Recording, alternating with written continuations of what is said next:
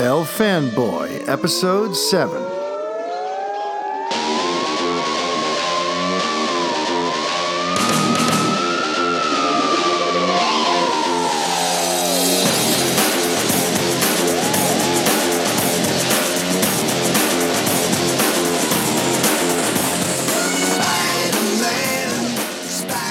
Everybody, welcome to El Fanboy, Episode 7. This is your host, Mario Francisco Robles, MFR, and there's just so much to talk about today. It's going to be a very Spider-Man-centric episode because of the new trailer that dropped today and because, let's just say, Spidey's web seems to be growing in some very exciting ways. So I'm going to tackle the trailer, this week's news, and, even cooler, I will not be alone today. I have not one, but two guests for this episode, making it very, very extra special, if you know what I mean. The second one's going to be joining, checking in on us a little later, but for right now, it is my greatest pleasure to bring on the founder of Latino-Review and current editor-in-chief of the Splash Report, my good friend, Mr. Kellvin Chavez. Dímelo, what's cracking, boy? You even hit me up with that old school delay. You love to give me the goddamn delay. I love that. I swear, like every time I've ever introduced you, I always have to wonder, is he not there? Did he disappear? Did he fall down a manhole? All right, so you're here, Poppy. So before we get into how you doing, boy? I'm been good. How are you doing over there, Mr. Editor-in-Chief? I'm breathing, Report? bro. I'm breathing. You're breathing. I'm breathing. Okay, that's good. For a second, I thought you said you were breeding, and I'm like, please, you should probably stop. How many kids do you have now? I'm doing that too. Yeah, enough of that. Enough. Close up shop already. We can't. The world can't handle this many Chavezes. You know what I mean? But things are going good for you over there at Splash. Yeah, they're going good.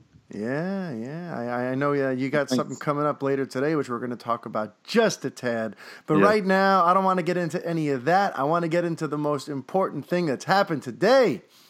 Because Spider-Man Homecoming dropped trailer number 2. And coño, I'm so hyped for that movie right now. I want to let you talk about it first, and then I'm going to kind of jump in with what I felt about it. But what was your initial reaction when you saw it? My first initial reaction was, DC, take notes. Oh, yeah, I mean, I like the trailer. Look, I grew up in the 80s kids. You know what I mean? I'm a DC fan. I'm a Marvel fan. I mean, I grew up watching Spider-Man, The Amazing Friends back then, the TV show for Spider-Man. I watched Batman. All that live action shitty one from the 70s. All that live action. I used to fucking I used to put those fucking dishwashing gloves and have fights with my half brother. Toma. So old school days. Yeah. And those are my iconic superheroes: Batman, Superman, Spider-Man, for sure. Mm-hmm. And when I saw this, it brought back, the old school memories, with the spider tracer coming out of his chest. Yeah. Inflatable suit was awesome, though. I thought that was really fucking great. Oh, yeah, the homemade one? Yeah, no, the one that he puts on and he just touches the button. And zips on. Yeah, that's awesome. Yeah, I thought that was really fucking great. There was a lot of stuff that was in there that was awesome, dude, to be honest with you. Well, how about the fact that your scoop got confirmed about the love interest? Yes, indeed. Liz Allen. Liz Allen. You saw she was about to that lengua Peter Parker, and then ding, it cut. There you go. Yeah, remember a while back, everyone was talking about Mary Jane being in the movie and this and that, and she's not in the movie. I mean, let's just put that to bed. But, the Liz Allen character is actually the love interest, and in the trailer you see that very, very definitively. So it was cool seeing that come to fruition, right? Yeah, like I said, I like the, for starters, his vacuum. That's what I called it, the vacuum seal suit. Vacuum seal suit. Yeah. And then of course the cameos. Obviously, there's not just one Avenger in the film. There's another one. Captain America on the little screen is hilarious. Captain America's fitness challenge, that cracked me up. Yeah, exactly. Yeah, man. I don't know. A couple things that just jumped out of me right off the bat was that, like, I love that it seems to be like a very intimate, very personal story. You know what I mean? This is about Peter Parker, him learning to be a superhero, him dealing with the powers, him learning, you know, when to step in, when not to, him being like young and inexperienced as a hero and perhaps getting himself in over his head. Like, it just seems like a very human, very relatable, you know, personal story. And I love that because, you know, I've said this to you before about a million other things. Like, I hate when these movies get so overblown and, like, the threat is so huge. You know, the whole city, the whole world is at stake. And it just kind of, you know, the stakes get so big that you kind of just lose, you know, who the hero is. Who is our main character and why do they matter to us? You know, and this trailer seems to really put Peter Parker front and center. The movie really seems to be about this young man, you know, learning the ins and outs of what it means to be a true hero and what to do now with these powers he has, you know. And then, you know, I also just love it the way he's being depicted. Like, you know, right now it's so popular to make the heroes very, like, cynical and very sarcastic and very dark and jaded. And, you know, I remember even when they rebooted, like, with The Amazing Spider-Man with Andrew Garfield, like, they made him, like, dark and tormented and all this shit. Meanwhile, I love it. This Peter Parker just seems like a good kid with a heart of gold who just seems incapable of sitting on the sidelines. You know, like, whatever it is that Uncle Ben told him way back when about with great power comes great responsibility, like, he really took that to heart. And I love that about this version of Peter Parker, that he just seems to be a really good kid just trying to do the absolute best he can. And even when he makes mistakes, you know his heart's in the right place. You know, I love that, the way he's being depicted so far. And then just on geekier stuff, like, yeah, I love the multiple suits. I love all the tech that we see, though, you know, with the way that, like you said, with the vacuum sealed suit and the spider tracker, and you got like the web wings, and I'm loving all that sort of stuff. And, you know, I've got some interesting ideas for what, like, where they seem to be going with the story. But I'm going to wait until our next guest chimes in so all three of us can sort of dissect where we think Spider-Man Homecoming is going from here and what the story is going to be like. That okay with you if we hold off on that part a bit? Yeah, that's fine. That's right. Cool. I mean, the other thing that bugged me out, I don't know if you saw it. What? Is that scene, I don't know if, of Vulture, Michael Keaton's Vulture. When he's coming down the scene, I could not stop and think that reminded me so much of Batman Begins. Yeah, when the wings open up behind him. Yeah, and it's like the same color scheme. Yep, and that everything. Shot, and I think that's like, yeah. It totally echoed the shot from Batman Returns, where he has like the mech wings that open up behind him and then he glides out. It totally, that had to be on purpose. John Watts had to be having a little bit of fun with that shot, just to make people think about the last time Michael Keaton was in a superhero movie, you know? And I have some interesting stuff that I picked up on in the trailer that I'm going to save for when our next guest joins in. But I really feel like we learned a lot about Vulture and what he's like and what makes him tick. And I'm really excited now about him as a villain. Up until this trailer, I wasn't really sold. I'm like, Vulture was always like a D-level, you know, villain in the Spider-Man universe. But I really like where they're going with him here. But okay, so I also like that it's Vulture because that's a villain that we haven't seen. Yeah, that's true on the screen yet. Yeah, you know, that's the only reason I'm hyped for this movie. Don't get me wrong, I'm really hyped for this shit. Well, all right. So now that you've seen the trailer, speaking of hype, like on a scale of 1 to 10, where's your hypometer? 10. 10. Coño. It's a 10. No, okay. You know what? I'll take it back. I'll take it back. 9. A 9. Really? You know, okay. I mean, this is probably. I know you had said earlier this is the most anticipated movie for you this year, but to me, still, it's either the most anticipated movie I want to see besides Star Wars is Guardians. I want to see where Guardians goes at. And then this one. So these are like the top 3. This is your trifecta. It's Guardians, Homecoming, and Last Jedi. Yeah, like that exactly. Yeah. All right. I wonder where Justice League. Well, how is that not on the list? But anyway, we'll get to that. We'll get to that. Trust me, we're going to get to that because they got a new trailer also.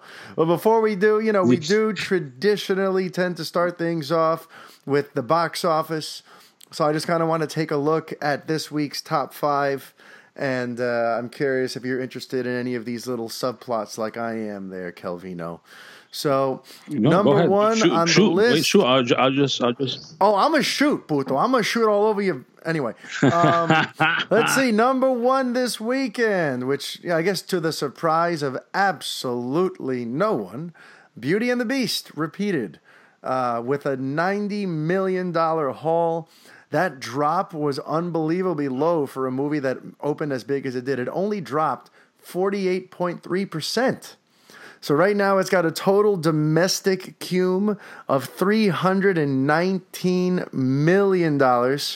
And if you actually factor in international, the global box office for Beauty and the Beast is now over $700 million fucking dollars. Jesus Christ. What you saw the movie, right? What did you think? What, Beauty and the Beast? Yeah. Okay. I liked it, but it's not like I'm going to go run and see it again. Yeah. I really thought that the animated film was a better. That's just me.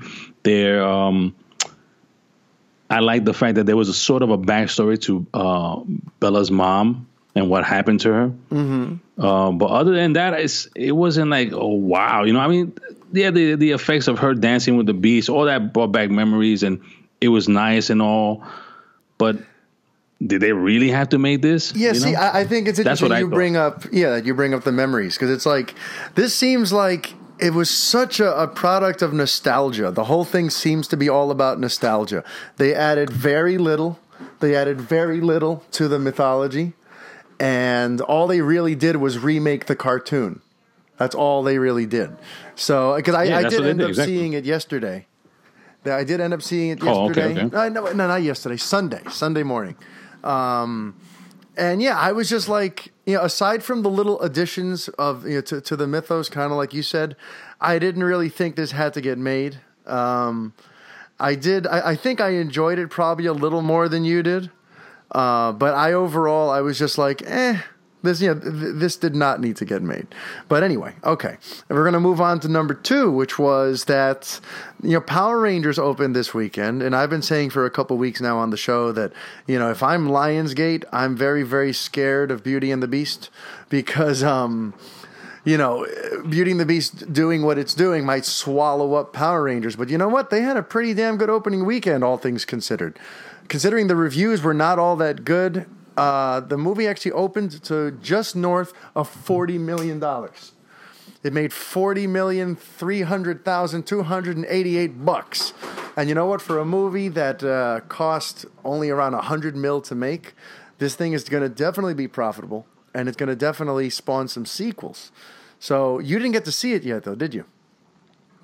No, I did not. I have not. I wanted to this weekend, but I have not. I mean, I know that one of my sons he's a Power Ranger fan. He wants to see. We were supposed to see, like you said, Sunday. Like you went to see Sunday. I was supposed to go Sunday, but we had other plans. Yeah.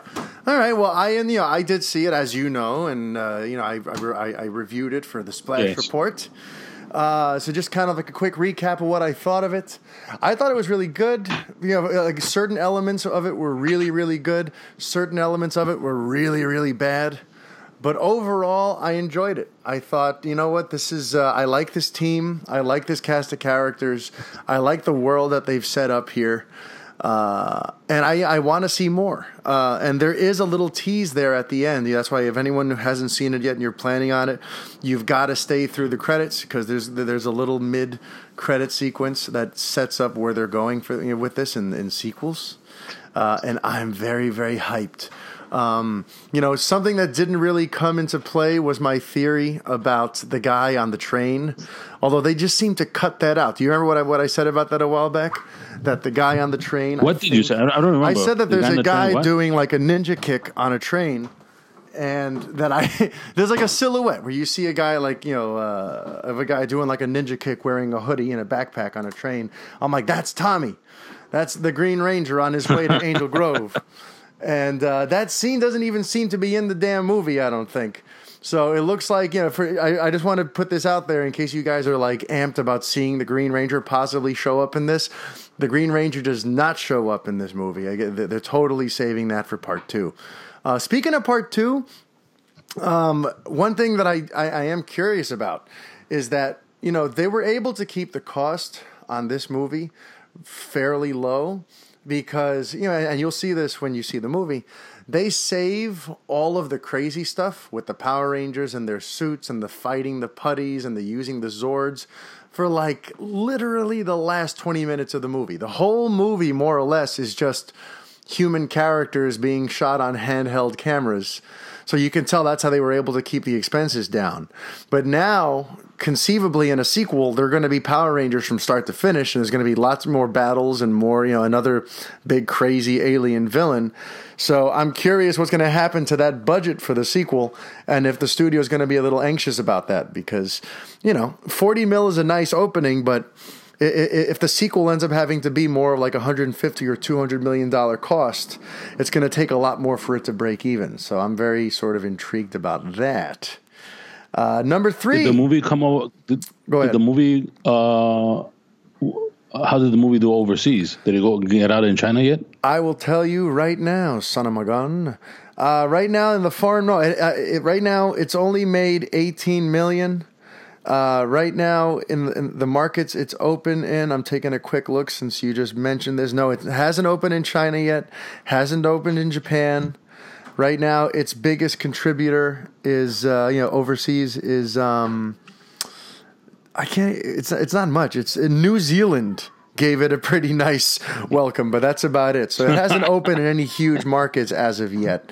So I'm sure that'll help. It'll definitely help. But anyway, definitely.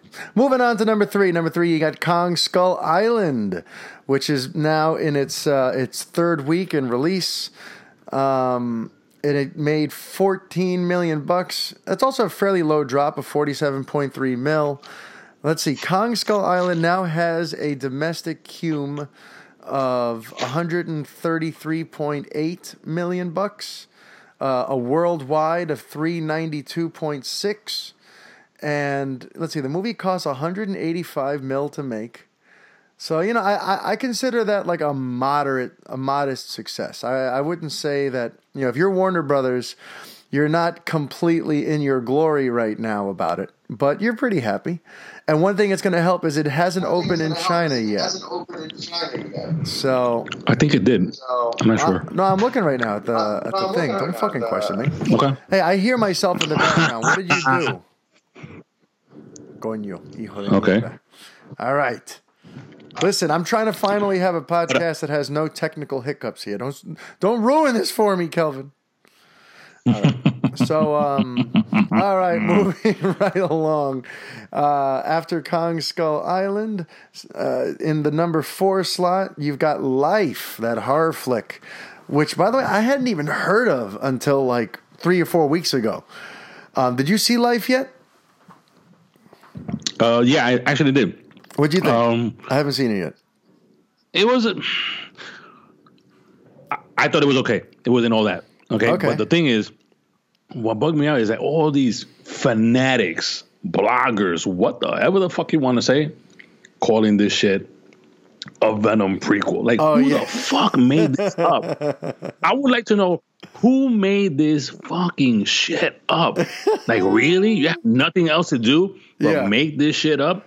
Because it's fucking some sort of whatever organism, life form, you automatically think that is Venom? I guess I can see how it would be a cool idea. You know what I mean? Like if they were to make a very sneaky sort of roundabout, Venom prequel out of this. But, I don't know why anyone expected that to be the case. Something that I find interesting, which I didn't realize until now, is that it's written by the dudes who wrote Deadpool and the dudes who wrote Zombie. And I was gonna get to that. I was gonna actually get to that. Because that's one of the things that I spoke to my friend at the screening. I was like, you know what bugs me out is like these guys wrote Deadpool, and Deadpool was fucking amazing. Yeah. And then you do this? Really? I'm like, oh, really? So this was a letdown for you coming from Deadpool. It was sort of a letdown. It was, and it also reminded me sort of like Alien. Yeah. But it was a different take. I did like the spin twist that you'll see. I mean, whenever you see it, you'll see a nice twist. Yeah. But it was all right. It wasn't like, oh my God, it was. Yeah. It was like, you know what it was? It was a rental. That's what I call it, a rental. Okay. I mean, and that's the thing too. They kept the budget pretty low. It cost like $58 million to make. Like, did it look like a cheap movie, or did it look like they got the most out of their? No, it did not. It did not look like a cheap movie. I give you that. It wasn't. It didn't look cheap. All right, and critics seem to agree with you that like it's good but not great. Like like they gave it a very tepid. It's got a 66% on Rotten Tomatoes, where like it just pushes into the fresh area, but nothing really to write home about. It's like if you want to kill 2 hours, go see Life. All right. Well, it's funny because that's what I'm going to do soon. I think tomorrow night. Me and my buddy. He's like he needs to get out of the house. He's lonely. He's going through some shit. So I'm like, all right, let's go see Life. It just seems like something to do to kill time and get out of the house. Like that. That's what the priority level is at for me with Life. Oh, that sounded deep. Anyway, and then number 5 on the list is Logan. So Logan is number 5. It made $10 million. Right now, we're looking at a domestic cume of $201.6 million. Foreign is actually doing very nice for it. It's doing $363.9 mil for a worldwide haul of $565 million. And for a movie that only cost $97 million to make, you gotta think that Fox is feeling very, very happy right now about Logan. You saw that, right? Logan, yeah. Absolutely. We haven't spoken in a while. So just real quick, what did you think of Logan? I thought it was incredible. I thought it was. I would probably have to fight you on that. That is the best comic book movie to date. I still don't think it is. It's probably like number 3 or number 4 for me. Right, but listen, it's up there. All right, it's up there. Yeah. I like the character development between her, the girl, and him. Yeah. She was fucking awesome. Yeah. Like, really. Like, yep. She was really good. And a little love story between Logan and the little girl. Oh, you mean like a father-daughter love story? Yeah, like a father. Yeah, I'm like, what the fuck kind of love story is he talking about here? All right. Yeah, no, you're right. You're right. Yeah. A very lovely, touching family tale. Yeah, the family and that scene when they're having the dinner table. Yeah. That's basically what it's about. It's about family, you know what I mean? And yeah, I thought it was, like I said, I thought it was fantastic acting between the girl and Hugh Jackman. Yeah. And what a way to end it, Yeah. What a way to end the legacy. At one point I was like, nah, he ain't dead. Come on. Make that branch move. Fall off. Yeah, I was you know what it is? I was nervous they were going to do that because I loved that he was dead. I really did. I loved that at the this was the end of his ride. And I was like, please don't do any corny shit now where a pebble moves or the branch. I'm like, please don't do it. Don't do it. And they didn't. So I'm like, thank God. They're not putting little cheesy blockbuster teasers in here. They really gave Logan a fitting finale. And I have so much respect for James Mangold and shit because of that. And then just definitely. And it's like when I spoke to James Mangold, somebody else I spoke besides James. It's not the old Logan that I was used to when I'm reading the comic book, but it is an old Logan. You know what I mean? Yeah, for sure. Because the villain in old Logan is not who the villain is in the film. Yeah, it's not Xander Rice. But I think out of that, to me, Boyd Holbrook, who played the villain, to me he was a little bit of the weak part of the film. You think so? Huh? I actually thought. Maybe I'm thinking more of just as an actor, but I thought he was like a scene stealer. I really liked his Pierce, and I thought he was a very pleasant surprise. I never heard of the kid before this, and I thought he was very magnetic, very charismatic. I haven't seen it. I have to see. I know you're going to yell at me, but I got to check out Narcos. But I didn't think you're he was Hispanic a weak link at all. Watch Narcos? I know. I mean, listen, I'm busy being a mule, taking things across the border. I don't have time to watch Netflix. Coño. But all right, so that wraps up our top 5. What? Hold on. To me, the scene stealer guy was Patrick Stewart. That's why I said that. Oh, you know what it is though? I expected him to be great. You know what I mean? So for him, for me, I tend to give the scene stealer credit for anyone who's like, you were supposed to be a not very important, significant character, and you still somehow managed to be one of the best parts of the movie. You know what I mean? That's what I give scene stealer, acknowledgement to. Okay, all right, I got you. I hear you. You know what I'm saying? And then in terms of just, before we leave box office, just in terms of numbers though, and I wonder what you think of this. Like I brought this up a couple episodes in a row now, where as happy as I am about how well Logan's doing, there's still a part of me that's sort of like disappointed that it's falling so far short of where Deadpool's at. Like, like how well Deadpool did. Because for me, like, Wolverine is a much bigger deal than Deadpool, and he's been around for far longer, so he's got a much bigger audience. And just to give you like a comparison, at this point in its run, Deadpool had made $311 million domestically, compared to this point in the run for Logan, which is at 201, like I had said. So, like, it's doing well, but Deadpool is mopping the floor with it. And meanwhile, does that bug you out at all? Do you think that, like, is it fair to compare the two, or am I just being unreasonable here? No, I mean, I think you're pretty fair on comparing it. But the thing is, for example, Logan and Deadpool, obviously, they're totally different films. Yeah. Especially with the tone. The tone is totally different. Yeah. Right? So when, let's say, for example, when my wife went to see Logan compared to Deadpool, she enjoyed Deadpool way the hell out of Logan. So I get what you're saying there. A lot of people enjoyed the shit out of Deadpool that they probably went to see it 2 or 3 times. Yeah, that's true. With Logan, it's kind of a downer. Probably just went once. Yeah, so one time thing on, I'm not going again. Once and one and done. Yeah, I hadn't really thought of that. You're pretty insightful. I'm over here. I've been comparing Logan and Deadpool's box office for a couple weeks now, and I guess it really doesn't make a lot of sense to do that because Logan is fucking depressing as shit, even though it's a masterpiece, and Deadpool, was just a lot more fun of a movie. So I guess I should finally just stop comparing the two and just be happy that Logan's doing what it's doing, that Deadpool did what it did, and that this little X-Men cinematic universe is kind of off on this sort of rebirth that it's on. So I'm gonna stop comparing the two. But all right, so earlier today I mentioned that we're gonna have a second guest who joins in on the show. And right now, this is actually very special for me because even though we've written together before on sites and we've even had columns that sort of go against one another, we've never actually formally met. So this is going to be like the first time I speak to this gentleman. And some of you have said before you want him on the show, so I went and got him. Ladies and gentlemen, joining Kellvin and I is the marvelous one himself, Mr. Dave Gonzalez.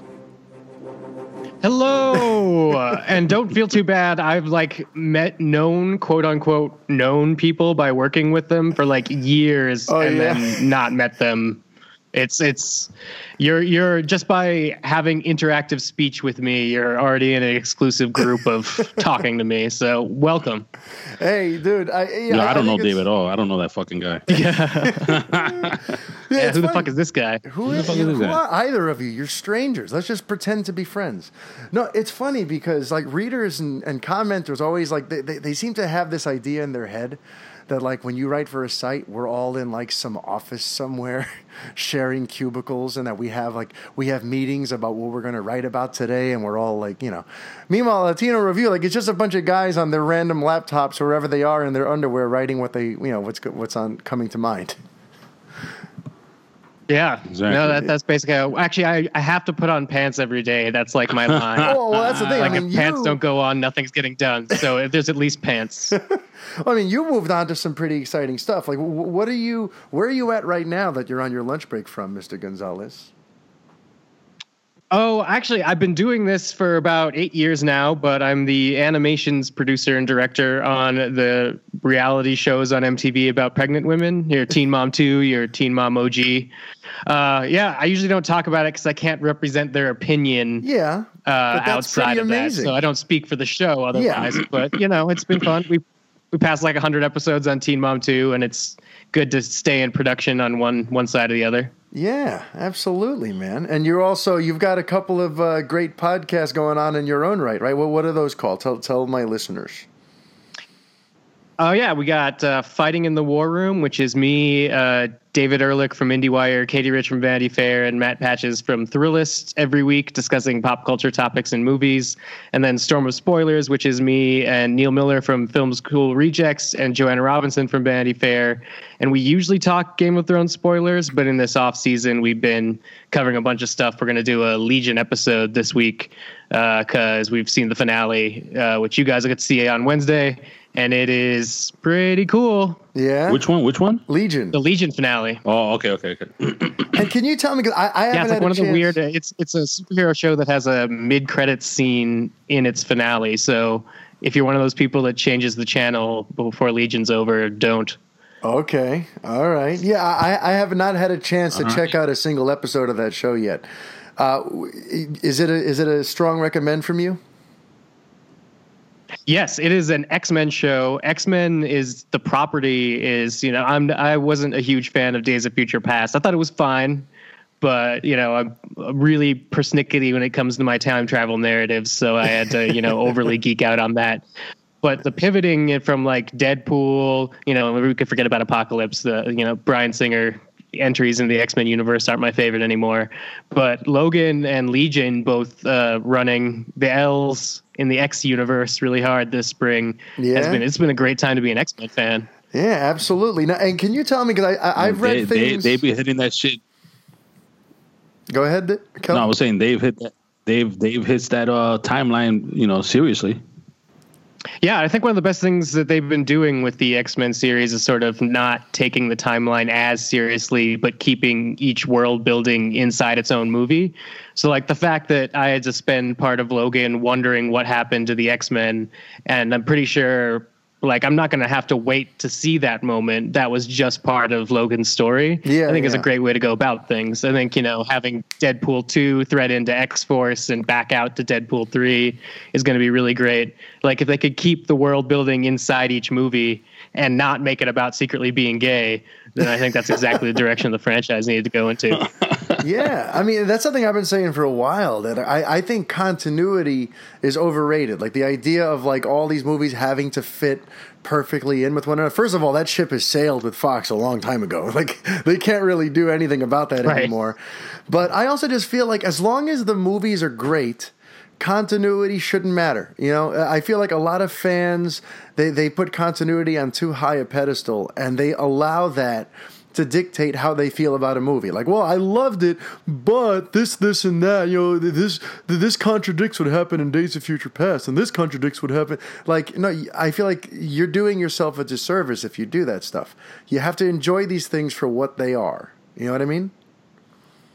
Certainly in franchise filmmaking up to this point, I do think there's a possibility for that to change in the future for two franchises, and that would be Avatar. If James Cameron really does like 4 movies in production in a row, he might be able to do like the great filmmaker version of hyper continuity. Yeah. And then if Ridley Scott actually gets to do his like 6 fucking alien genetic horror movies, he might be able to do continuity, because he's saying something about one of them is set in between Prometheus and Covenant. And I'm just like, maybe fuck you, but also you're Ridley Scott. So like, I'm really hesitant to say fuck you to James Cameron and Ridley Scott, because betting against those guys is usually a bad proposition. Yeah. Yeah, I like maybe fuck you. I like that idea. When you're not sure about somebody. Maybe fuck you, Maybe guys. fuck you. I'm going to file this under maybe fuck you. we'll find out where this goes from there. Right as Alien Covenant ends, I'll be able to definitively say one way or the other who gets the fuck you. Yeah. Now, I have a few questions I want to ask you, but right now, since there is the possibility that someone over at MTV might yank you away from us, I got to get you to talk about today's big topic, which is the Spider-Man Homecoming trailer. And then if we have time after that, before they yank you off, that sounds awful. But if we have time later before they pull you away, we will, we'll go into some of the other stuff I'd love to bounce off you. But all right, so just what did you think of the Spider-Man Homecoming trailer number 2? I really liked it. I'm gonna like every Spider-Man trailer. That's just my want as a person. I even defend dubstep sequence in Amazing Spider-Man 2 to this day, because all I want a Spider-Man movie to do is to try to be something, because I think so often with Sony, they try to be so much that it just ends up being a great big nothing. It's really obvious that the way they want to market this movie is, hey, this is the version of Spider-Man that's in the Marvel universe, and this sort of follows it, even though we keep hearing that it's supposed to be like this John Hughes teenage story thing. All the trailers have been like, here's basically the entire Iron Man storyline. Here's, a whole bunch of Easter eggs to Avengers. Here's, the cool Spider-Man is fighting villains who are wearing other Avengers masks. Like, here's like, what is it? There's a Stark, there's Bruce Banner, and now we see Captain America all make cameo appearances in images in Peter's school. So it's really Sony being like, trust us now, because this is a legacy film, even though it is not a legacy film. It's the beginning of a trilogy that's like a hybrid of the two. So knowing that, I'm interested in the same things I'm interested in with every Sony Spider-Man movie. How many fight scenes are there? Where are they set around the plot? And how many suits does he have? Because this one sort of hints that there might be a third Spider-Man suit, which I think would be lovely, just in terms of if Tony takes his suit away. And then if you try to line up where the plot pieces happen and when the Vulture has purple weapons or not purple weapons, and where those purple explosions take place, either in New York or DC, there might be a third climax suit. I thought the suit was going to climax with his, homemade version, because, he'd get the suit taken away and then he'd have to do his final fight this way. But I kind of feel like there's a battle in the school for the titular homecoming dance. And I kind of feel like that footage that we saw in the first teaser of Happy delivering another suit might actually be to Peter in DC, which kind of doesn't make any sense, because then we're seeing the Spider Tracer suit. I don't know. How many suits are in this movie wasn't a question. Now it's a question that interests me. Great. So then let me ask you, how did this affect your hype for the movie? Did it increase it? Did it leave you the same? Did it decrease it? What did this trailer do for you in terms of that? I think it increased it because I like the Vulture in combat, which we got to see a little bit of in this trailer, which we hadn't seen before. Like, we'd seen the landing, we'd seen the gun shooting, but in terms of him using his claws either to lift Peter up or to attack the plane, I really like that idea. I like the dynamic. Okay, let's see. No, I think I could talk about it all now. I knew damage control was in this movie. I wasn't allowed to talk about it until somebody else said something. I really thought it was going to be actually revealed in the trailer, but it was revealed, I think, today by Fandango. But it's the company that Tony Stark starts to clean up the superhero fights. It was going to be a show for ABC, but I thought apparent that Spider-Man Homecoming, nabbed this away, and that's what shut down the pilot at ABC. But I'm now hearing that actually the president of ABC saw Jessica Jones and decided to switch directions. So what was going to be sort of a humorous TV show like the Powerless DC one with Danny Pudi and Vanessa Hudgens got shut down as ABC decided to go darker, and Homecoming was allowed to come along and sweep this up.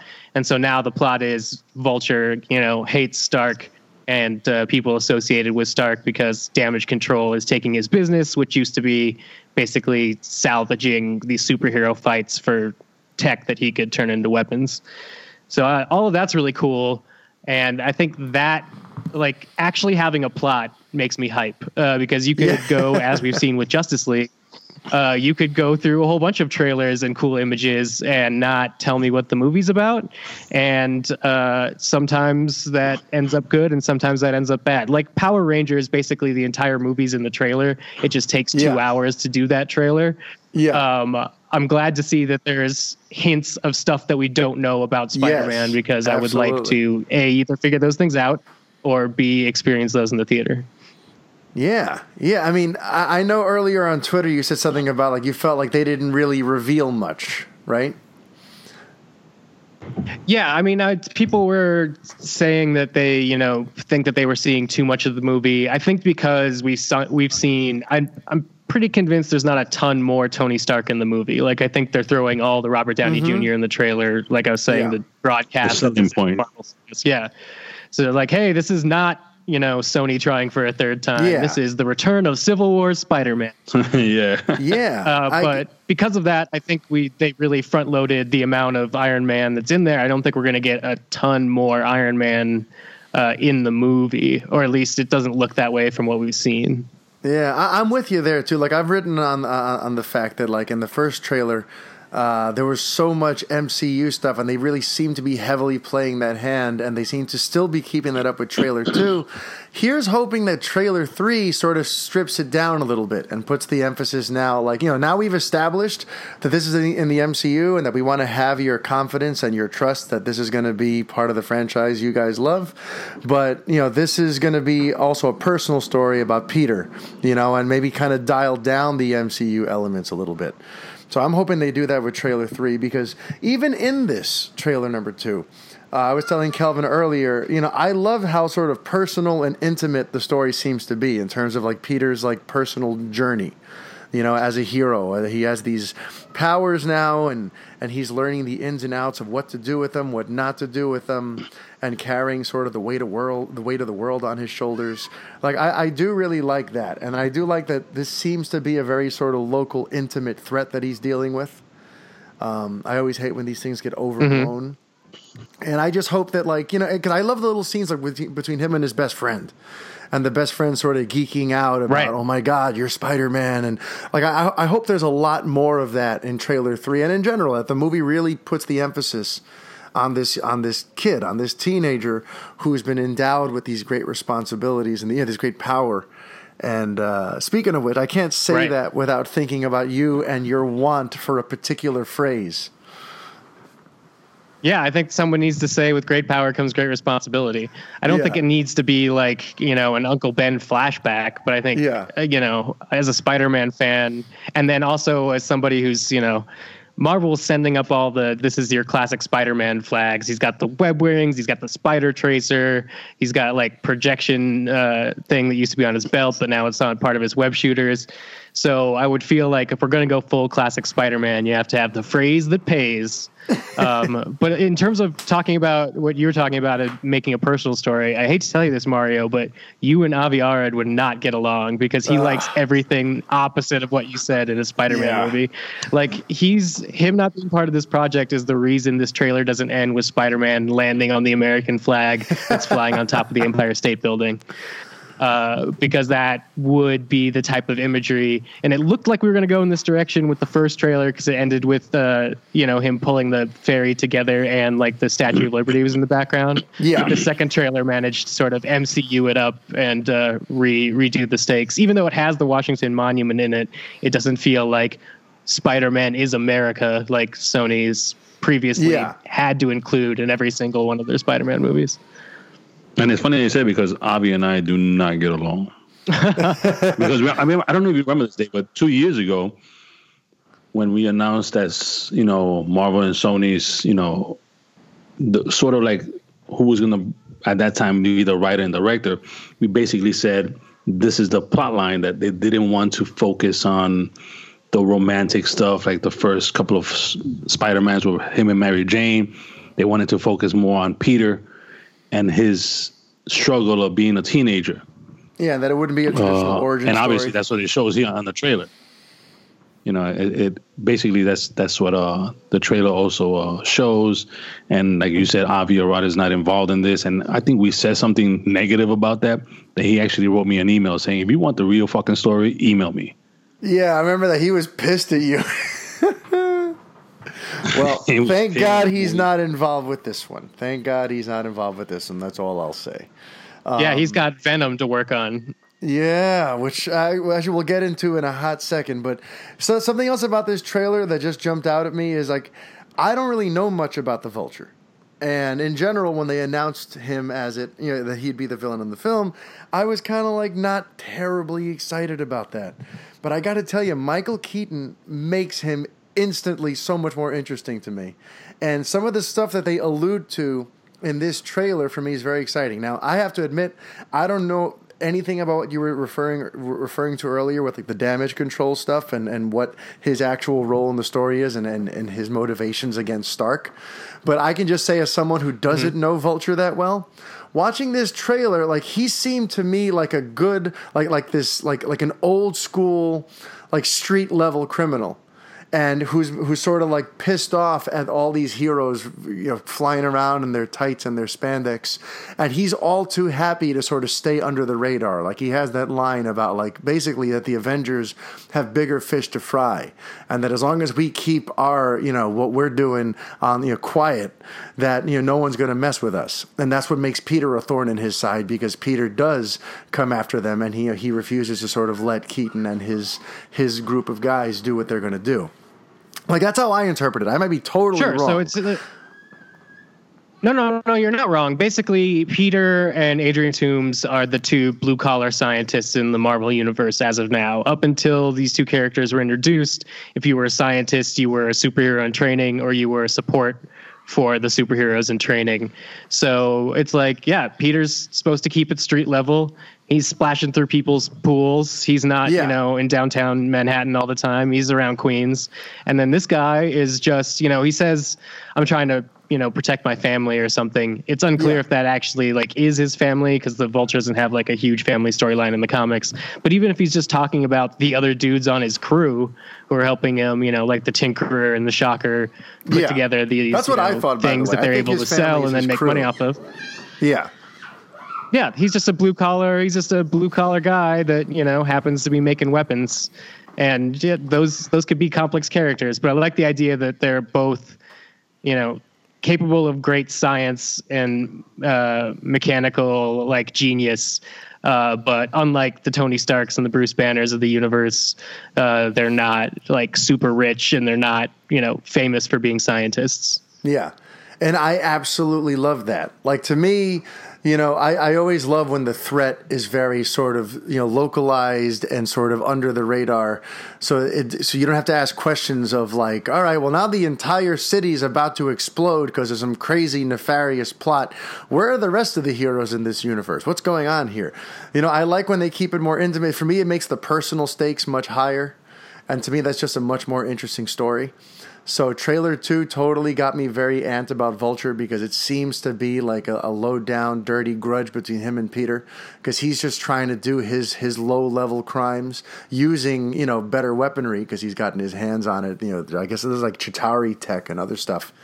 But Peter just won't let him get away with it. And to me, I'm so hooked by that. I'm actually very surprised how amped I am, and also Michael Keaton is just fucking Michael Keaton, So I'm very, and then like basically undoing Birdman, which was great in its own right, but then like coming back and then doing this it's a great chapter in his biography. Absolutely. And Kellvin pointed out too, there's that shot in the trailer that seems to be like almost trying to make us think about Batman Returns, when the mech wings open up behind him. And in this one, the mech wings like are attaching themselves to him. Yeah, I thought that was very... I mean, that's just a good way of shooting wings, but for sure... Yep, but I'm down with it. I mean, the Vulture looks cool as shit, which is not something that you could say about the Vulture always. He's usually like this old guy in like this green flapping wings thing. So like the tech-based thing is nice. The propellers is nice. Sort of like the MCU-ification of him worked out much better than... it doesn't always work out. It works out here. Yeah. I also just love like the conflict between Parker and Stark. I like the idea that Stark keeps trying to get him to like just be the friendly neighborhood hero who just deals with things right where he's at, and to not get involved with superpowered beings and all this sort of shit. And it looks like Peter sort of, doesn't take that advice. And there's the big Staten Island ferry sequence where I take it, Peter thinks he can just get in and out and stop it. And then all of a sudden it gets much worse than he would have anticipated, and people almost die. And that's what leads to the big confrontation between him and Stark, where Tony takes the suit away. I think that's going to be a great, fascinating little plot point there. Just the whole idea of Peter sort of, rebelling against Tony and then having to pay the prices for it, and having to deal with the fact that people did almost die while he was trying to save them. Like, I love any one of these movies that really analyzes what it means to be a hero, with all of its, with all of its high points and all of its potential consequences. I love that, because I feel too many of these movies are too busy trying to like deconstruct heroes or trying to be all like cynical about it. And this seems to be like it puts heroism front and center in a very sort of interesting and positive way. Did you pick up on any of that?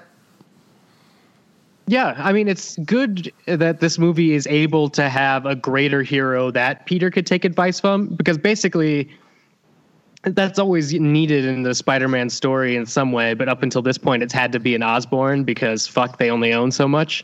So it's nice to see Tony Osborning, but unlike that, he's not going to become a goblin. He's not secretly out to get Peter. He's only genuinely concerned, or maybe not. Maybe he's just like side concerned and not that concerned because he took him to Germany and then dumped him back off in Queens. But either way, it's a more interesting relationship, because teenage Spider-Man needs to be unsure of himself and needs to be getting in over his head. But a teenage Spider-Man that's already brought down Ant-Man needs like a little bit of a reality check.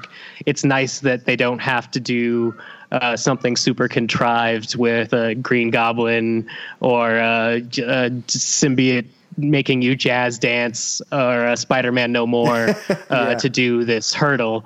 Instead, it becomes with great power comes great responsibility moment, which means maybe Tony could echo it back to him, since Peter kind of, gave him that speech in Civil War, but that's another case for that line. But it's really nice to not have we've seen 5 Spider-Man movies. We kind of know what the crutches of a Spider-Man movie are coming from this company.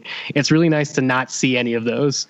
And it's not like they're really shoving it in our face. They're shoving Marvel in our face. But it's really nice not to have a Green Goblin. It's really nice to, have a love interest that's sort of backgrounded to the best friend character, not a love interest that is the best friend character. Yeah. All these things. It's just very refreshing to see, I guess, a full world for Spider-Man to play around in, rather than having to have all his pieces intersect and be tightly connected. Yeah, and the fact that they're not necessarily treading over old ground again. You know what I mean? Like the fact that they have Liz Allen as the love interest instead of Mary Jane and instead of Gwen. Like, I'm very excited about that. Let's cover some new ground. Let's meet other parts of the mythology. What do you think about the fact that Allen is in the mix, even though she is kind of like an obscure part of his comic book lore? I dig it. I dig that she's, I think the first person, it's Liz Allen and then Betty Brant, I think, in terms of historical, chronological Spider-Man crushes. So I like they're keeping up with that. At first, I was thinking about like hidden characters and thinking that they were doing it to, to show a new side of it. Now, the way that, Sony's Spider-Man universe plan is shaping up, I'm almost positive, because they want to explore the possibility of doing Spider-Gwen as its own thing, and then maybe, kicking Gwen Stacy out of the MCU share deal part of Spider-Man. But we'll have to see. I'm definitely hoping that trailer 3, like you were alluding to, is about Peter making friends with Ned, Peter and Ned having a crush on Liz Allen, whoever the hell Zendanya's playing and what her deal is in this movie, and then the homecoming dance, and then threaded through with like some Spider-Man things. We now know the trailer 2 was Peter's Spider-Man responsibilities. I'd like trailer 3 to be Peter's personal responsibilities. And I think that's going to be where a lot of like the laugh lines and the joy of this movie are. And then Michael Keaton chewing the scenery. That's what I'm really hoping for, because the action, I'm already pleased with the action, so I'm not worried about the action anymore. I'm looking for those performance moments. We're getting hints of them. like Ned trying on the Spider-Man suit, but I want to see more. Yeah, Kellvin, did you have any negatives on the trailer? Is there anything about you that you were like not happy about? No, not really. To be honest with you. So for you, it was all thumbs up. It was all thumbs up. I mean, like I told you before. I mean, I grew up watching, Spider-Man: The Amazing Friends, and going back to what Dave said right now, and the stuff that I posted weeks ago about Liz Allen being the love interest. To me, that's refreshing, something new, something, and I said again with the Vulture, something new, something we haven't seen on screen yet, know, and the fight scenes were awesome. I mean, I really have negative shit to say about it, to be honest with you. Look at you. All right. And what about you, Dave? Not enough Marissa Tomei. How about that? Oh, God, yeah. In that one shot she's there, though. This movie? Yeah. And not only that, let me ask you something. What do you guys think about, you see how young this woman looks, Aunt May. Yeah. How does Uncle Ben come in all this? Well, I mean, he's a young guy too. I guess so. Yeah. Why not? I mean, Marissa Tomei is like 44 years old or something. So this you just can't. If they ever do a flashback, you just have a guy who's in his 40s and he got killed off and whatever. I don't really think her age messes with the Uncle Ben lore. Do you think it messes with it in any way, Dave?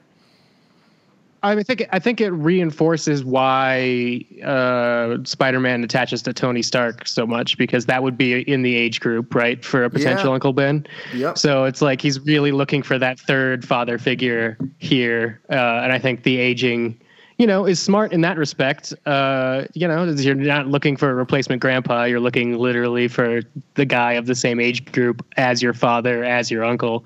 That makes some sort of sense. Yeah.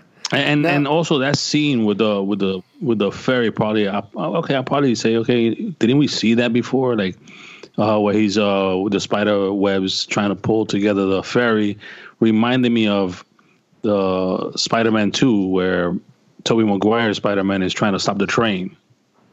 Yeah, and he's stuck on the same pose, holding the webs. Yeah, he has like the same pose, right? I just feel like there are certain things that every hero, like, they're always going to be doing. Like in every Spider-Man movie, he's going to be doing all kinds of stuff where he's pulling things with his webs. Just like in every Superman movie, he's always going to be catching something falling out of the sky and that sort of thing. There are just certain images that are always going to get worked in there somehow. So I feel like you can't really avoid that. As fresh as you want to go with something, you're always going to fall back on certain visual, motifs and ideas just based on the powers, But Dave, were there any negatives for you? Anything that stood out as like a sore note? Anything that stood out as a sore note? I kind of wish, okay, I'm going to say overall with trailers, no, because we've had some really shitty trailers recently, not to call out any other things. DC. We've had a lot of hype for a lot of nothing, so I'm pretty happy with what I got in this trailer. Yeah. That being said, I kind of wish they were confident enough to not have to lean on Marvel as much as they do. All of the things that I wanted to see more of in this trailer weren't like Easter eggs. They were what this movie is going to be besides Tony Stark and Avengers Tower, because like the posters, even the posters that came out ahead of these trailers, I'm like, make sure Avengers Tower is in there. Yeah. And I'm like, okay, guys, like we get it. We get it. You don't have a good track record going out on your own, but like we get it. We're like, everybody's showing up for Spider-Man and Iron Man. Now what's the Spider-Man part? But we'll see how that goes with more advertising. They certainly have enough time to pivot in how they're selling this movie. They're doing it really well now. It's just very transparent that they're worried about people not knowing this is a partnership to the degree that it feels like it's not a partnership at all. It's just a Marvel Studios Spider-Man movie.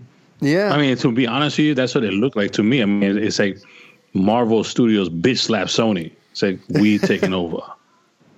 Yeah. Well, I mean, and then at the time that this was all being developed, who's to blame them, right? So like at this point, really early on, Spider-Man Homecoming is probably like just Amy Pascal on the Sony side. And at that point they were being like, the Japanese company was like, should we just shut the whole film division just entirely? And that people were talking about that. And then they announced this deal. So I could see, what I think that they're most concerned with, I don't want to say this like I know anything. If I were Sony, what I would be most concerned with is what pieces do I get left with after Infinity War? Because this movie is my first flag and what I want to be a 3 or 4 flag movie with just this character flitting in and out of the MCU. But in between this and my second movie, we have to have the huge culmination movie under another studio that doesn't give a shit about me, but is just happy they just got Spider-Man back. So it'll be interesting to see, what carries over and what consequences each studio is going to allow Spider-Man to have in their movie. So, I don't think anything huge could happen to Spider-Man in Infinity War. Luckily, it's kind of too early in the huge timeline for that to be fitting.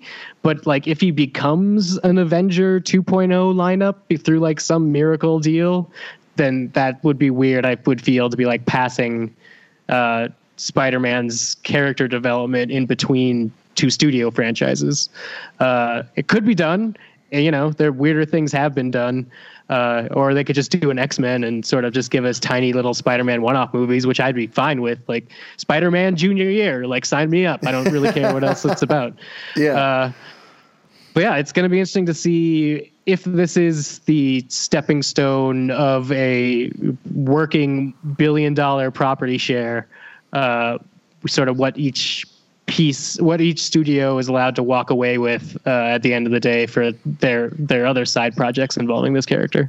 Yeah, that whole thing is very fascinating to me about what is shared, what isn't, how much direct say does either side have on the other, especially with this week's news about Venom, that Venom may or may not be connected at all to the MCU. Now they're saying it won't be connected at all. I wonder if maybe we're misinterpreting what that news means or what they're referring to, because I feel like everyone heard whatever those comments were. And they took it all right, so Venom is going to be its own complete standalone thing that has nothing to do with Spider-Man and the MCU. Whereas I think it might just be what they're saying is that it's not going to interact with those other movies. It's going to be a very sort of personal story that happens under everyone's radar. But the potential for the 2 crossover eventually is still there. They're not saying that it's completely different continuity, completely different world, but that the story they're going to tell, at least in this first movie, will not have any direct impact or ties to the MCU. Does that make any sense? Right. I mean, I'd be looking for something closer like the Venom arc. It was like a Venom #1 in the mid-90s, I think, where it's in Alaska and the symbiote just crashes down to Earth, and it's sort of like The Thing, but with Venom.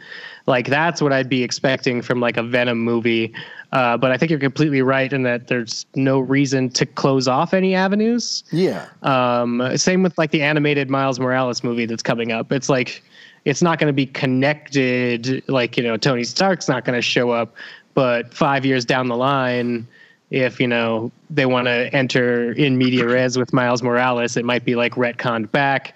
Or then if Venom 2 wants to have a Black Cat crossover, they could both be oh, it's a black version of the red and blue guy or something crazy like that. Basically everything that I think Avi Arad and Matt Tolomak tried to do in Amazing Spider-Man 2 with soft launching the Sinister Six, that's the sort of connections that they're looking for. It'll be signposted inside another movie that is a Venom movie, but there are all these tendrils where if the movie does well, fans will be asking questions about those tendrils, and they'll be well, then that has, the Venom symbiote family movie.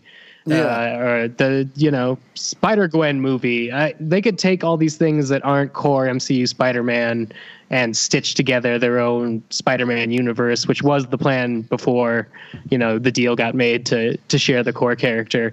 But, Marvel Cinematic Universe isn't going to change Spider-Man from being Peter Parker, because that's the character they made the deal with. That's their legacy character. They want a Peter Parker Spider-Man. That being said, there's been tons of other Spider-Men. Sony could, pick up the pieces. Much like Fox didn't consider Deadpool like the most worthy X-Men, there's a ton of Spider-Man characters that Sony doesn't consider the most worthy heroes, but could front their own movie and probably be profitable with it. Yeah. Can you see a Venom movie without any interactions with Spider-Man? Yeah, I can. I think you're going to have to really decide to treat Venom like a monster. But if you do decide to treat Venom like a monster, that opens you up to lots of cool storytelling possibilities. Not only do you have like Thing or Alien stories, but you could have like schizophrenic serial killer stories of a guy, who's part symbiote. So basically every time the character shows up, you have to figure out how you're going to treat this iteration of him. I'm personally a fan of like the Ultimate Venom, which is not an alien. He's like a suit that was created to cure cancer, but it needs to like feed.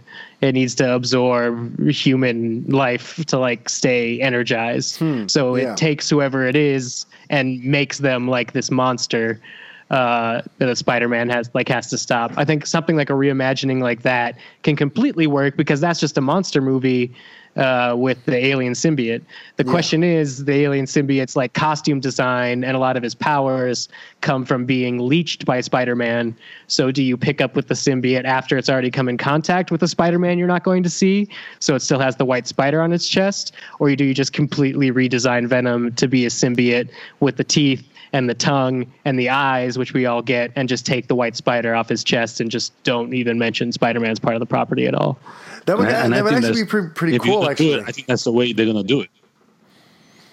Well, yeah, because it's a good character, and they have a ton of different ways to go with it since they've had to reimagine this character in the comics a bunch of times. If they make a really smart choice as to what the movie is going to be and commit to be that, then it's good. The problem is going to be is if they make a weak choice what the movie's going to be and decide they're going to use it to launch 5 other movies, then it's Amazing Spider-Man 2 all over again. Yeah, and I actually really loved what you said about that other comic book storyline where he's like in Alaska and it's more like a horror movie. Like, in terms of like it's like this alien entity. Yeah, the Thing.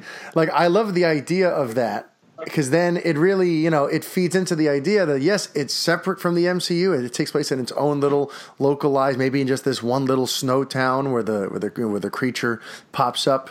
And that would explain why, yes, it's not connected. It doesn't interact with the MCU.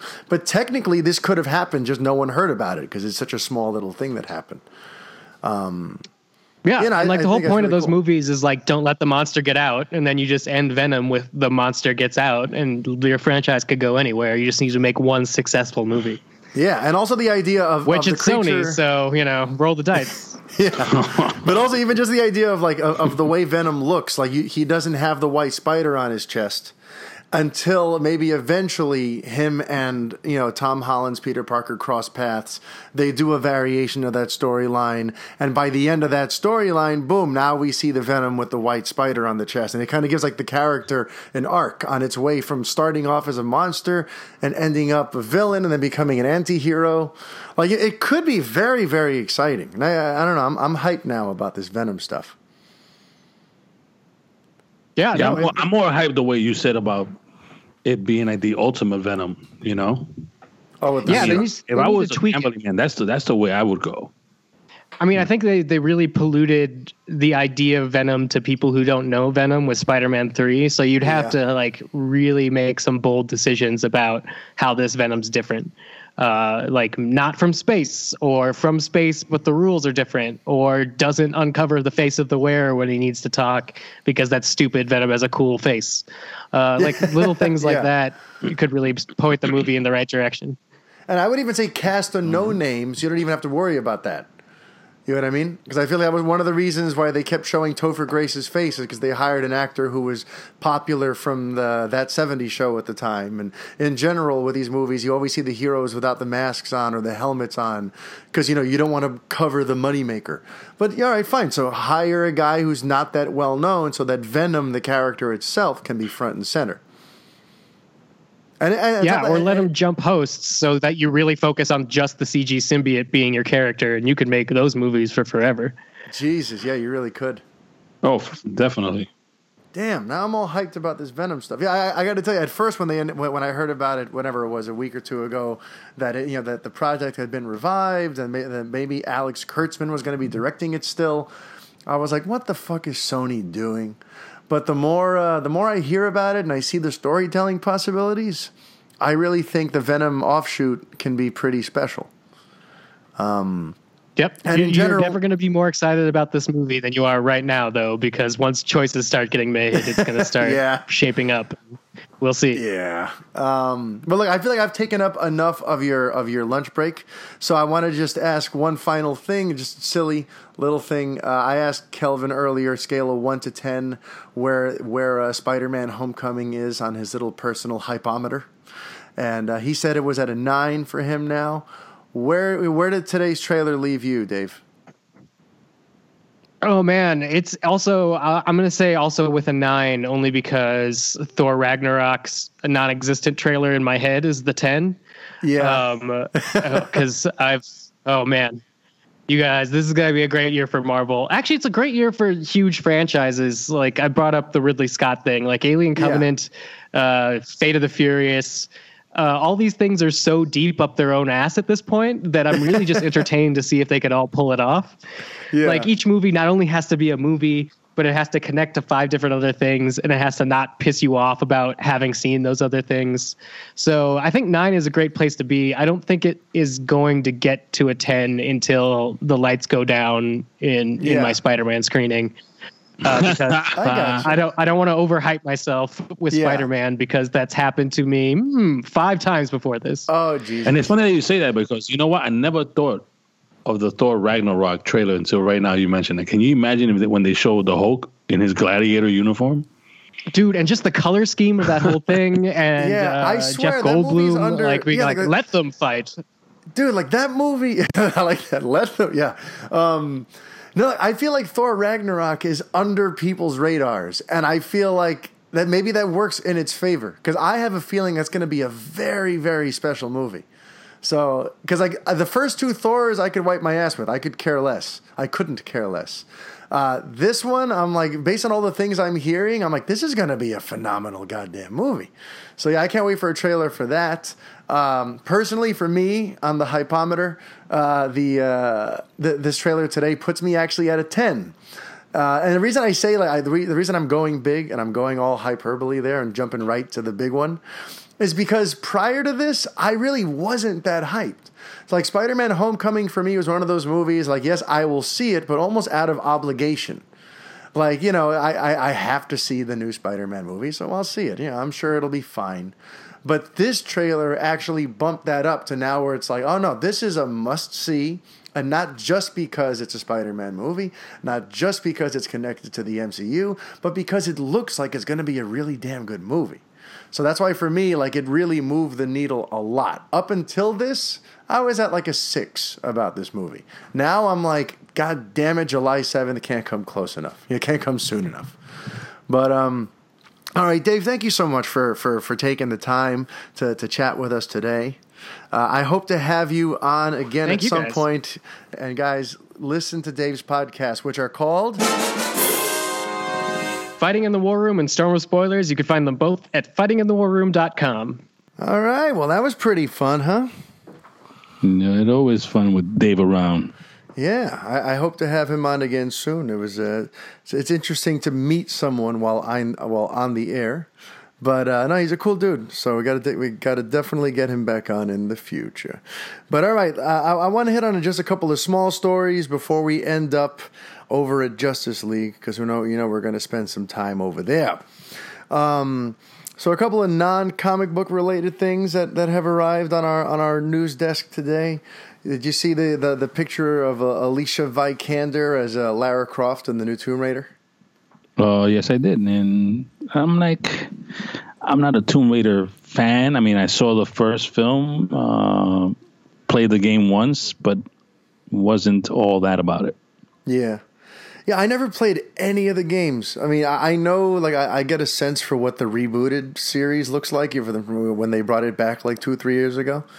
And I know that's what they're going for here. And if that's the case, then she totally looks like she was ripped right out of the game. You know, Vikander really sort of evokes what the new Lara Croft looks like, as opposed to what Angelina Jolie looked like with, she was just all boobs, and she looked like she was trying to be that over-the-top cartoon version of Lara Croft from back in the day. So, I mean, it looks like good casting. It's just one of those things where, like, that movie will live or die for me on the reviews. If I hear it's amazing, I'll check it out. Otherwise, I could sort of take or leave it. But just in terms of the news itself, in terms of how she looks in the role, I mean, she totally evokes the what Lara Croft looks like nowadays. And I happen to think Alicia Vikander is pretty damn hot. So, that always works too. That always helps. But, that's a big plus. And and stay tuned. Maybe on the site Splash Report, we'll have a little story details on Tomb Raider. Oh, really? You got to look at the script, did you? My boy Jean-Francois. He I believe he read the script, so he emailed me last night saying that that's next coming up as story details and some other stuff that I found interesting that he read as well. Yeah, nice. All right. And the other little news bit is that, I mean, this you can file this under who didn't see this coming. But did you hear, like, Terminator Genesis is officially, the sequel is officially off the table. It's been taken off of of Paramount's release slate. Did you hear about that? Yeah, man. It's like, deja esa mierda en paz. I mean, but they're not gonna. Did you hear that? No, absolutely. That story? What was it? Like early January that James Cameron might make a new one? Yeah. Wasn't that a big story that he was gonna like Godfather it or something like that? Yeah, that like he's gonna get the film rights back in I think like 2019 or some shit, and he's trying to get Tim Miller to direct a new Terminator movie. That's what it was, Tim Miller. Yeah. So, I mean, hey, listen, if it's James Cameron back in the driver's seat, sort of like calling the shots, I would say give Terminator another shot. But if that doesn't pan out, I would want Paramount and whoever else eventually gets their hands on these film rights, as they have bounced around a lot in the last 30 years, just leave it alone. Leave Terminator alone unless Cameron is writing it and overseeing it. You know what I mean? That's it. We're done. We're just leave it alone. Leave it alone. And it's funny that you say, because that's something that when we were talking to Dave earlier about the timeline, he was really into the whole timeline with Terminator when those Terminator movies came out. I remember when he used to write for the site before, he said that as well about the timeline. This doesn't make sense. That doesn't make sense. So he's very good at that stuff. Yeah, for sure. For sure. But, all right. So I feel like we have to address the elephant in the room. We have to address that there was another trailer that dropped since last week that I guess we have to talk about. And I guess it's sort of a big deal.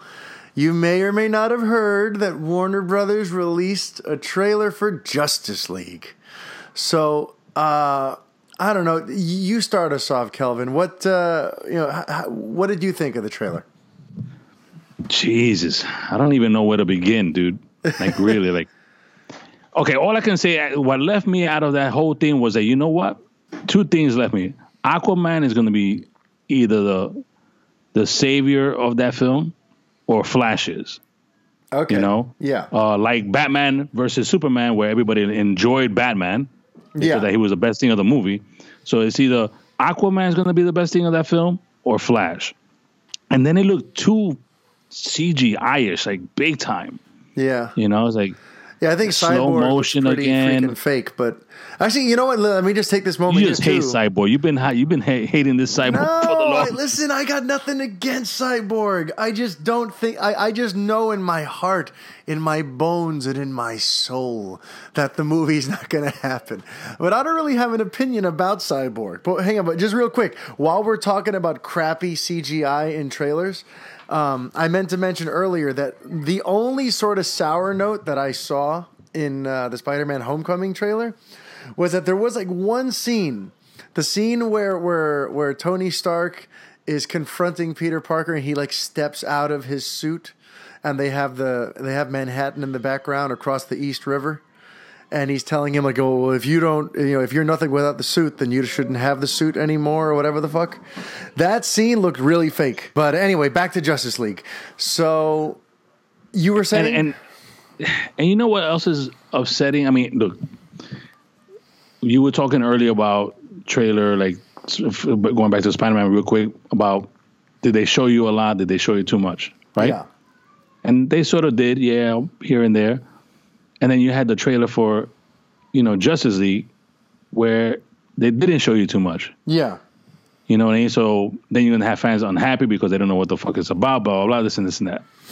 Yeah. But what upset me the most is that, you know what?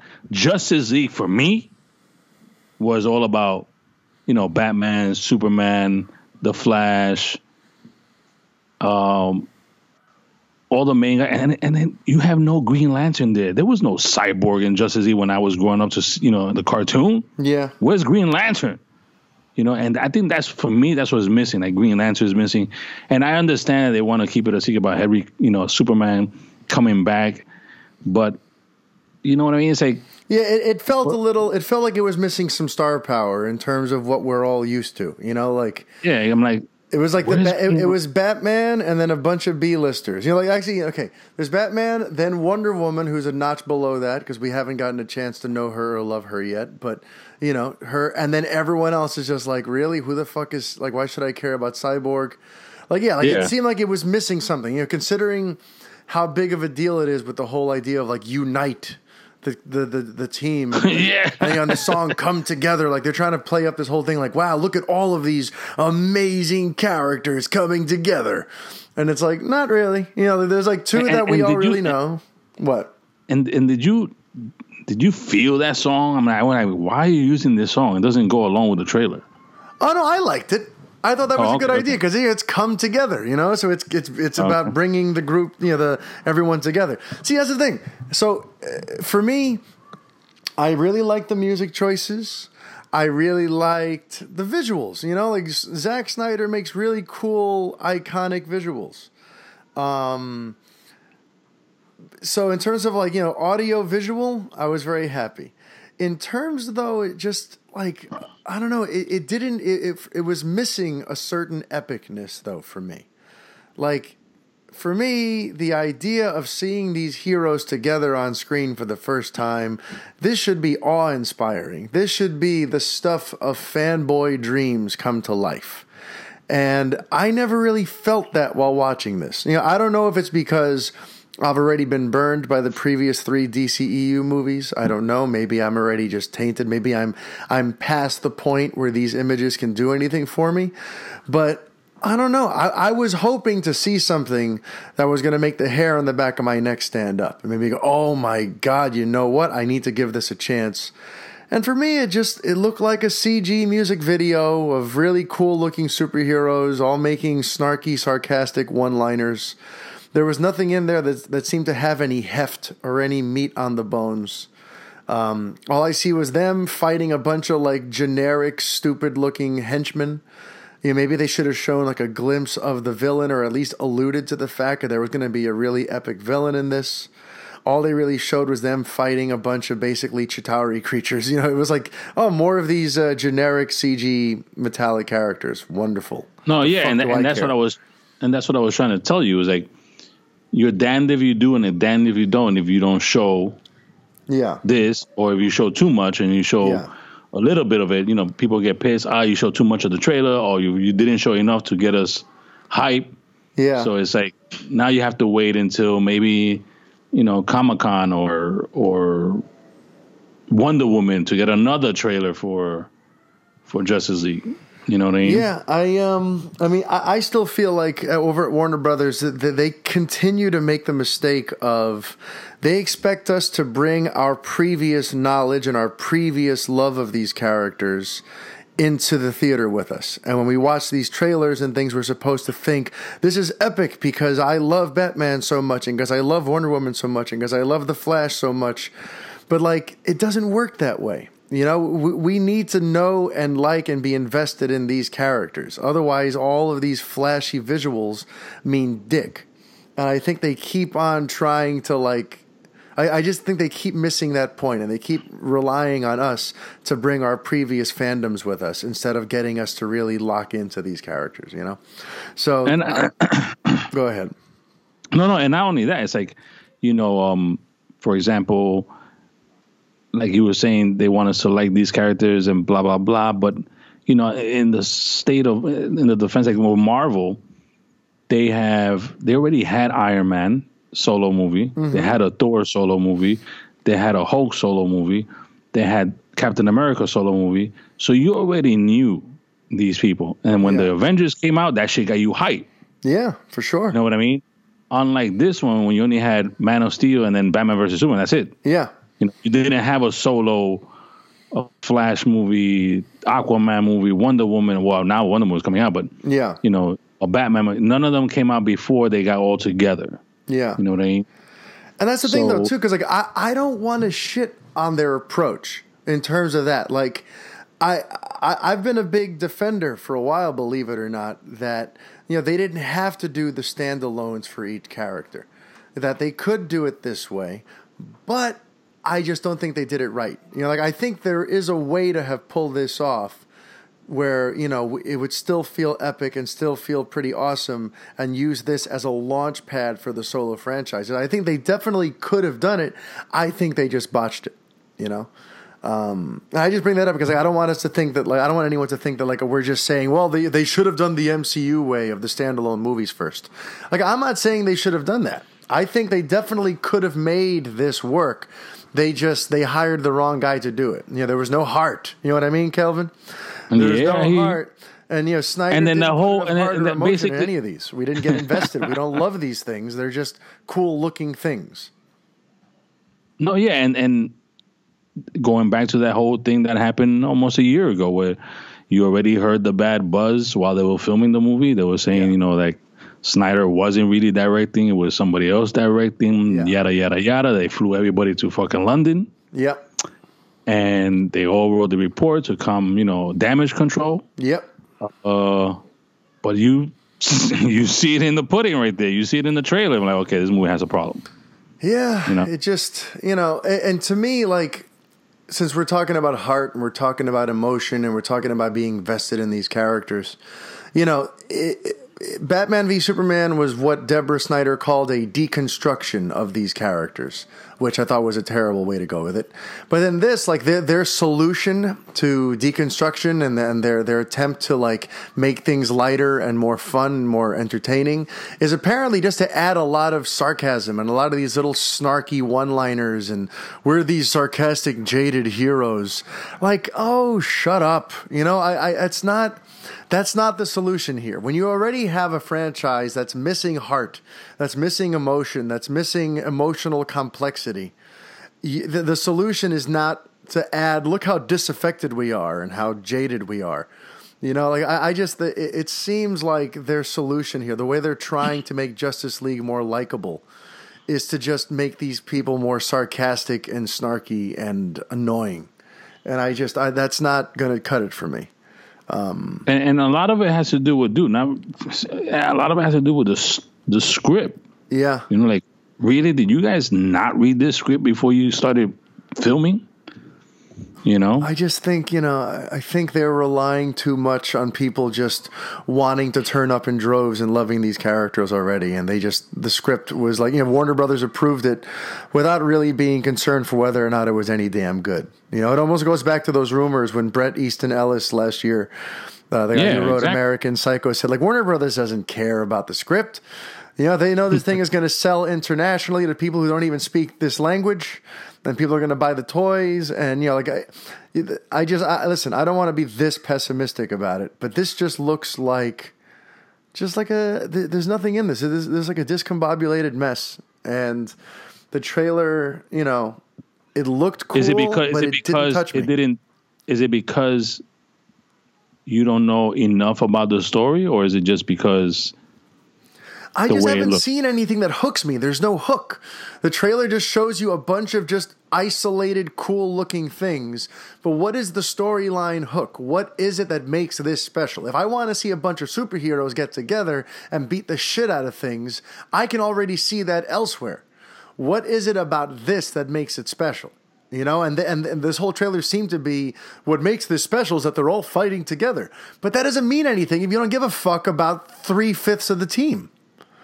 You know, so it's just it's missing something vital. And I feel like if there was like a killer storyline hook, if there was a great villain, if there was some sort of central seminal moment that brings the team together, and they teased at that a little bit, boom, okay, fine. Yeah, now I'm intrigued. But this was all just about like, hey, we should put together a team. Yeah, let's get a team. There's a vague, mysterious attack that seems to be coming. And then it's all about let's just meet the members of the team now. There's no hook for me. There's nothing. It was missing that little killer moment where you're like, oh shit, this is why I have to see this movie. Yeah, I get you, dude. And you know, hopefully, with this reaction and stuff like that, when people are reacting to the trailer, that they'll get their shit together when they release the other trailer and another trailer. You know, they usually with these movies, they come out with 3 trailers. Yep. You know, so you didn't know anything about the story. Like you said, there was no hook. There was no villain. But then when you have a trailer like Batman vs. Superman, when they showed you Doomsday, everyone got pissed. Yeah, it's all about the balance. Yeah, I don't need the whole movie, but I need a reason to think that this is a special story. I need a reason to think that, okay, this deserves my attention. And to me, just seeing a bunch of slow-mo shots or epic-looking camera angles of heroes doing sort of cool things, that's not enough for me anymore. You know, I'm 33 years old. I got too much going on in my life to like, all right, now I'm going to spend 2.5 hours watching this movie.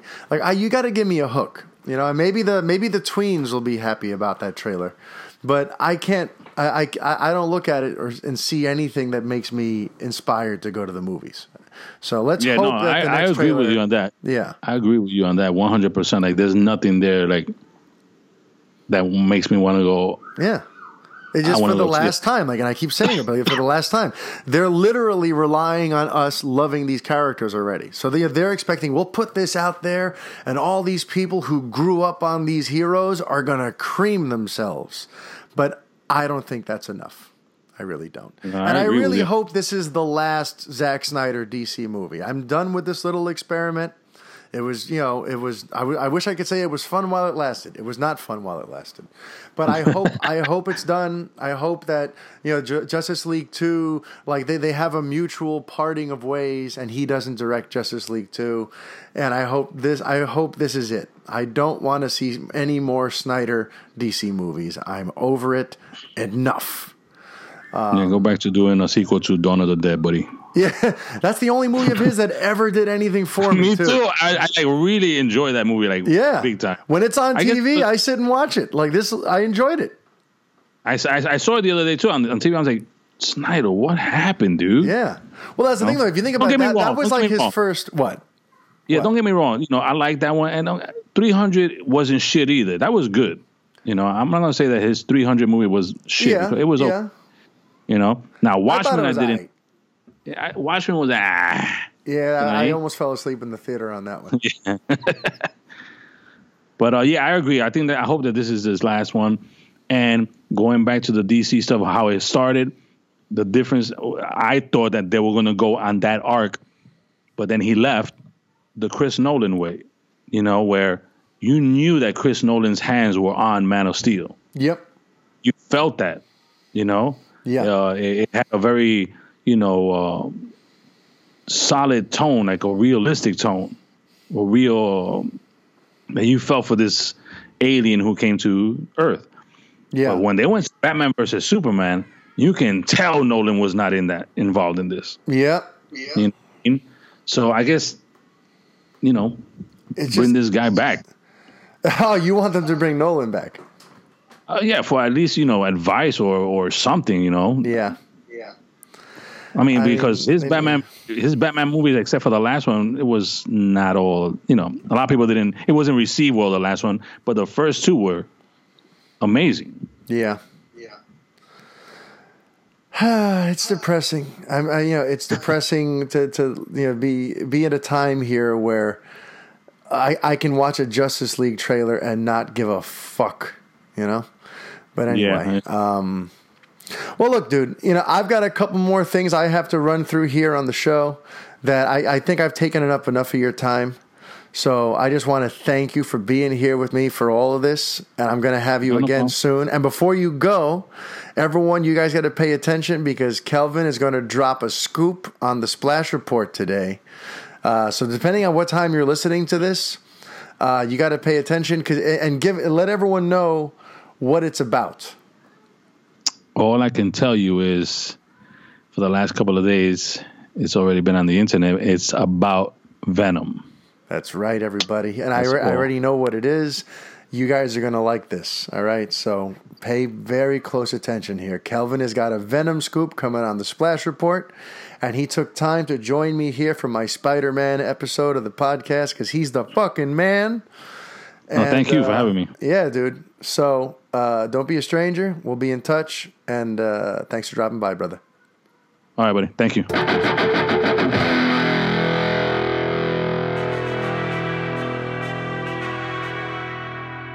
Wow, guys. So what a day, huh? We had Kellvin on. We had Dave on. I mean, listen, a day when a Spider-Man Homecoming trailer hits the net, that's like a fucking holiday. You know what I mean?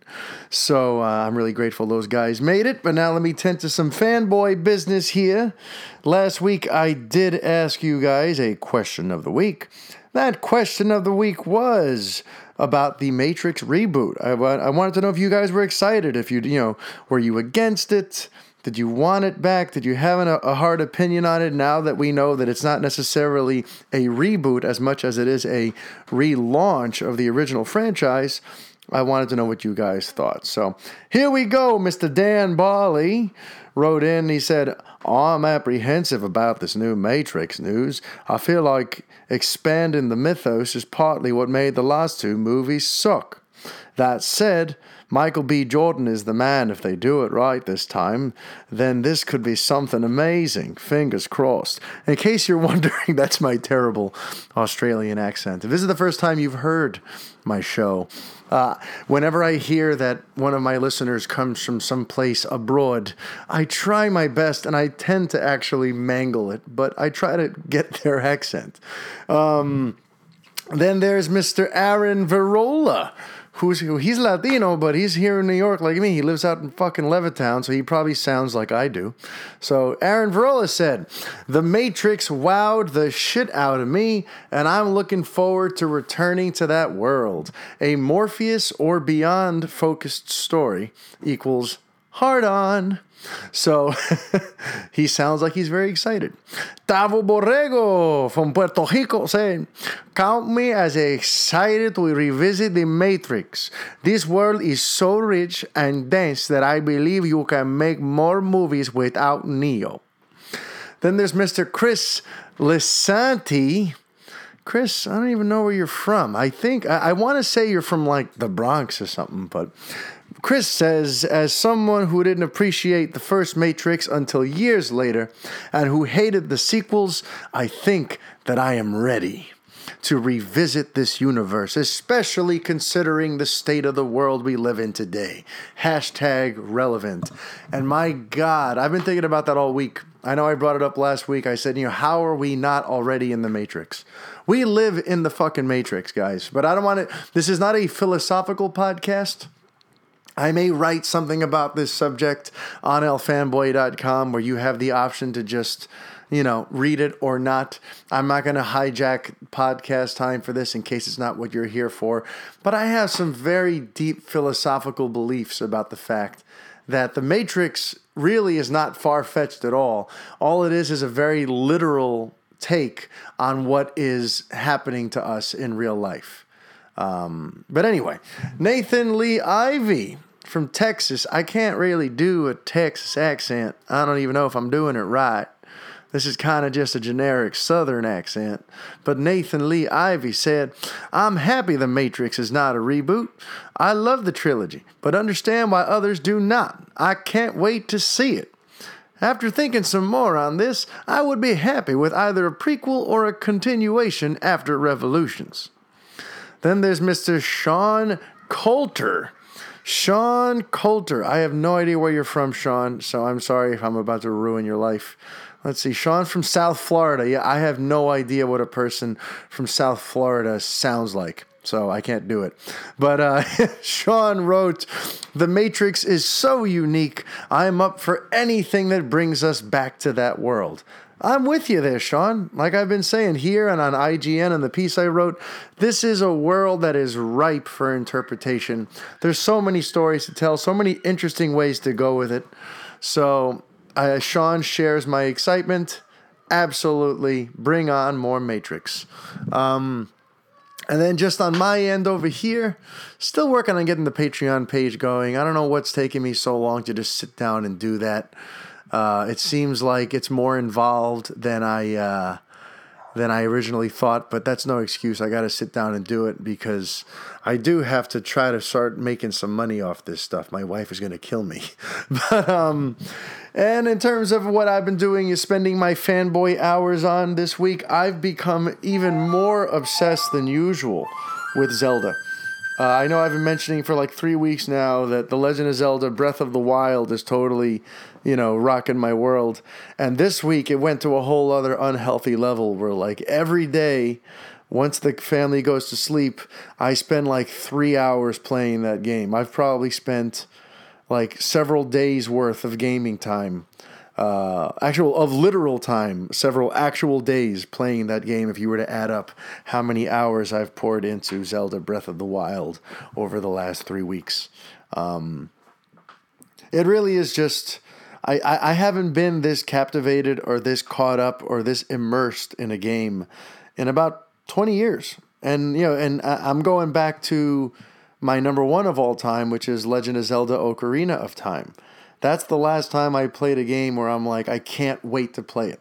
Where I can't wait for a private moment so I can get the controller in my hand and revisit Hyrule. Like, it's been so long. And I just want to, tip my hat over to the folks over at Nintendo. The people who made this game. This thing is a work of art. I almost don't want it to end. And thankfully, it doesn't look like I'm not even that particularly close to it ending because it's such a massive game that I've spent all this time.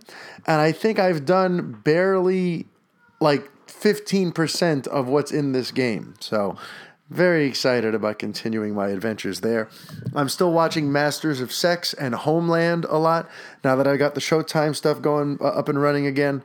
Homeland is fucking dynamite this season, and my wife and I are so pissed that we caught up as quickly as we did, because when we got the Showtime package a couple weeks ago, they were on episode 8, and we hadn't seen the whole any of this season yet. So we're like, all right, good. So we're not going to have to get caught up in waiting every week. We'll binge a couple episodes here and there, and then maybe we'll catch up in time for the finale. Well, that didn't really pan out because we watched all 8 episodes that very first week we got Showtime back. So waiting for episode 9 was like torture, and now we have to wait again for episode 10. Actually, I think we just saw 10, so now I think we're waiting on 11. I got to tell you, I hate waiting for a series like some sort of peasant. I want it now. I want to binge it now. So anyway, Homeland is dynamite. Masters of Sex, I'm still 1 season behind. I'm on like episode 7 of that. But that show rocks my world. I shared a clip of it on lfanboy.com. There's this speech from like the 5th episode of season 3 about what love is. And it's how it's like a force of nature. It's like gravity that just, it hit me right where I live. And, I'm something of a hopeless romantic. And if you haven't seen it yet, visit lfanboy.com. It's a little 2-minute clip where Dr. Bill Masters explains what it is that he thinks love is, because the textbook he wrote on sex never mentions the word love. And the reasons that he doesn't mention it may surprise you. The character's kind of a cold fish. And anyway, check that out. I've been getting some recommendations from you guys, especially from Tavo Borrego, so thank you. He's keeping my Netflix queue steadily growing. He mentioned I need to check out Lucha on El Rey, and I think Train to Busan or something. I have to look at my tweets again. But thanks for the recommendations. Keep them coming in. And that's really kind of it. I know I didn't touch on a lot of different news topics today. Mainly, I wanted to talk Spider-Man. I wanted to talk Venom. I wanted to talk Justice League. For me, that's, these are all things that speak directly to my fanboy heart.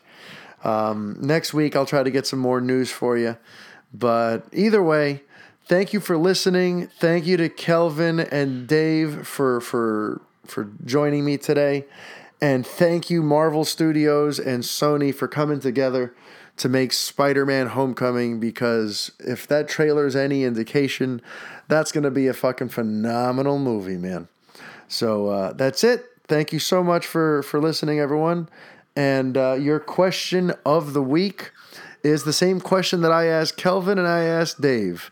That trailer, where did it leave your hypometer? On a scale of 1 to 10, let me know. And if it raised or lowered it, I'd love to know, if it raised or lowered your hype and why.